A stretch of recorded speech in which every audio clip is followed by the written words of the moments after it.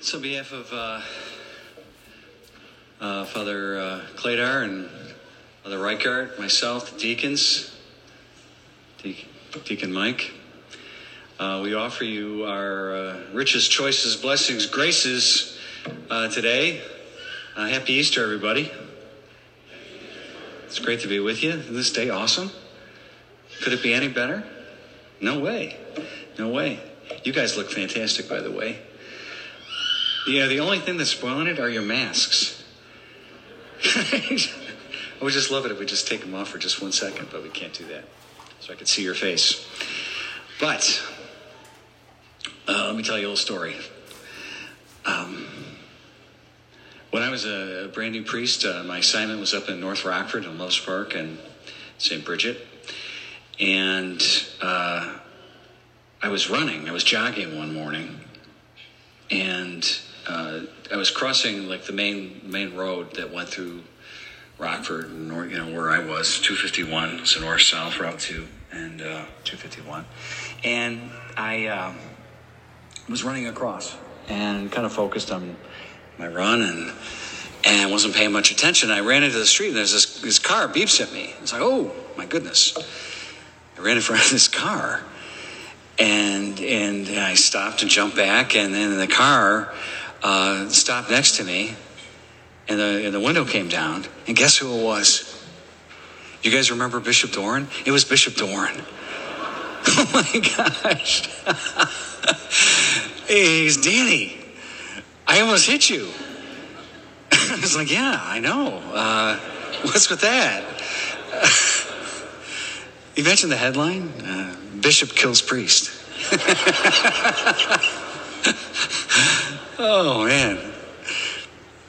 So, and he was Bishop Doran, God rest him. He was best friends with my pastor, Monsignor Mitchell. And so he would come over a lot. And he was there for dinner. A couple days later, he was there for dinner, and we're sitting there at the table eating. And he was laughing about how he had almost picked me off. He thought that was pretty funny. And he goes, Dan, what is it with this exercise business? It's like, what is that? Well, because if you knew Bishop Doran, he never exercised a day in his life. And so he said, I just don't get it. What's with this running? And I said, well, let's, stay healthy, right? He goes, sometimes a feeling comes over me.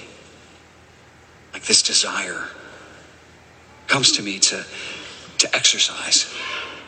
I get this momentary desire to go running, the bishop said to me. He goes, Danny, do you know what I do when I get that feeling? He goes, I sit very still and I wait for that moment to pass.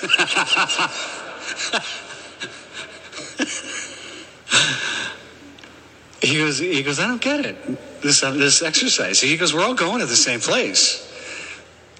He goes, I'm going to get there first probably, but hey. Yeah. And he is, God rest his soul, huh? But, we're all going to the same place, brothers and sisters. Nobody gets out of here alive. Amen? We're all going to the same place. But we don't sit still and let the moment pass. We have to run at full speed to the resurrection, to the empty tomb. That's what we do. That's how we roll. Speaking of rolling, the stone rolled away. Mary Magdalene is like, what's this? This doesn't look good. And it freaks her out.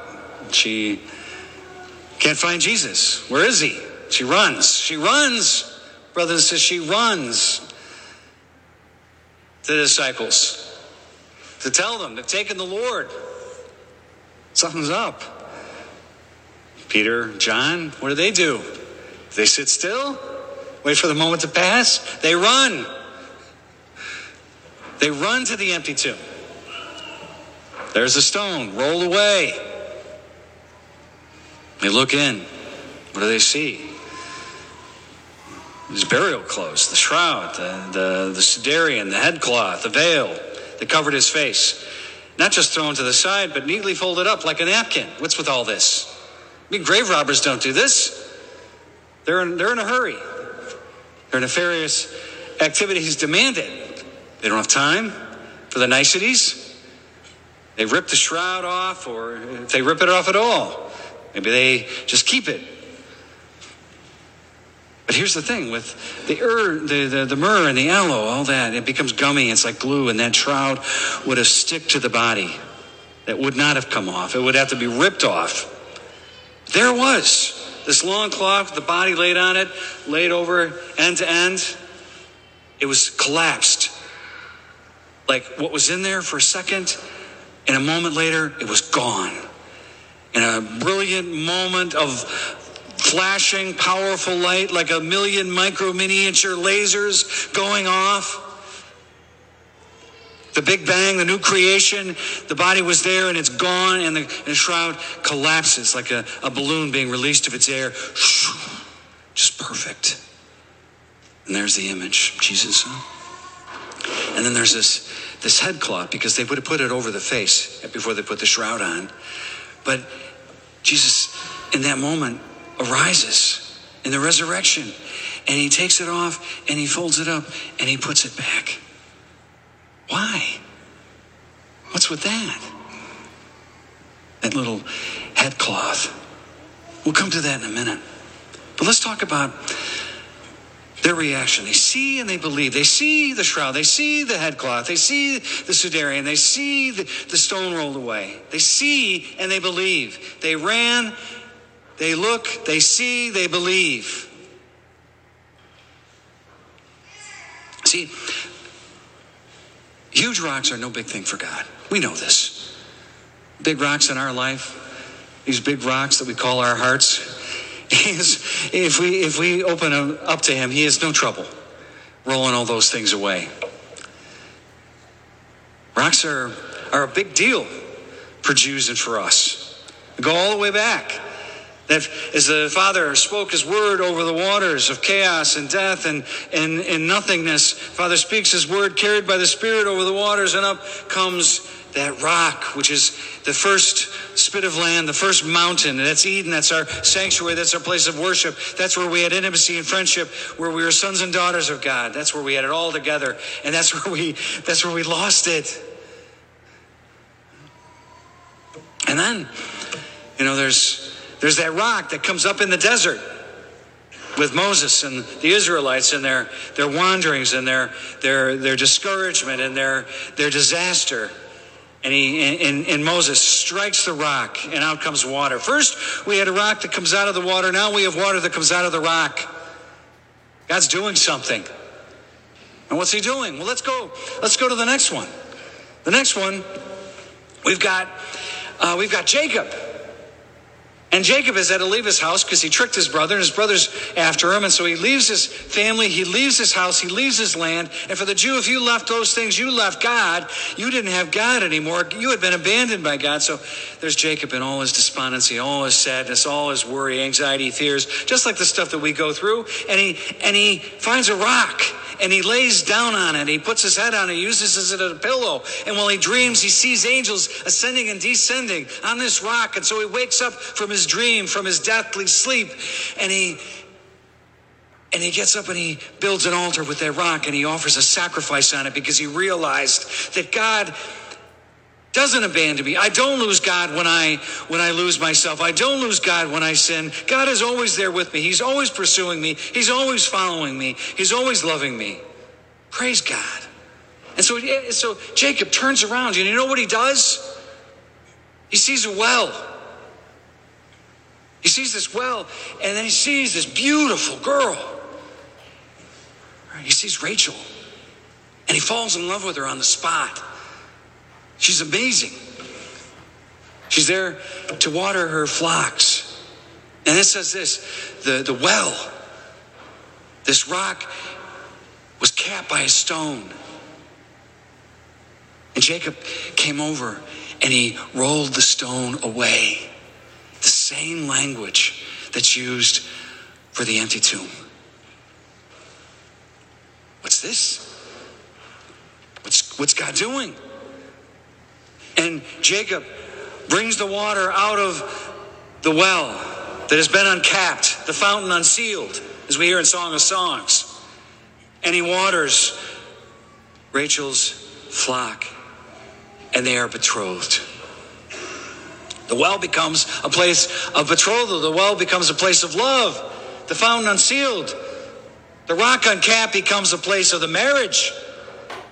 What is God doing? Well, let's take one more step and find out. There's Jesus at this well, Jacob's well. He's waiting for this woman. Not Rachel, but the Samaritan woman who comes in the middle of the day. She's a woman with a troubled past and a troubled moment. She comes and Jesus says, "Woman, give me a drink." And she says, "If you knew who you were asking." Me, a woman, me, a Samaritan. You, no bucket. If you knew, you wouldn't be asking me. He goes, "Woman, if you knew who you were talking to, I would give you a drink, and you would never be thirsty again." It would be a well of living water coming up, overflowing, pouring out.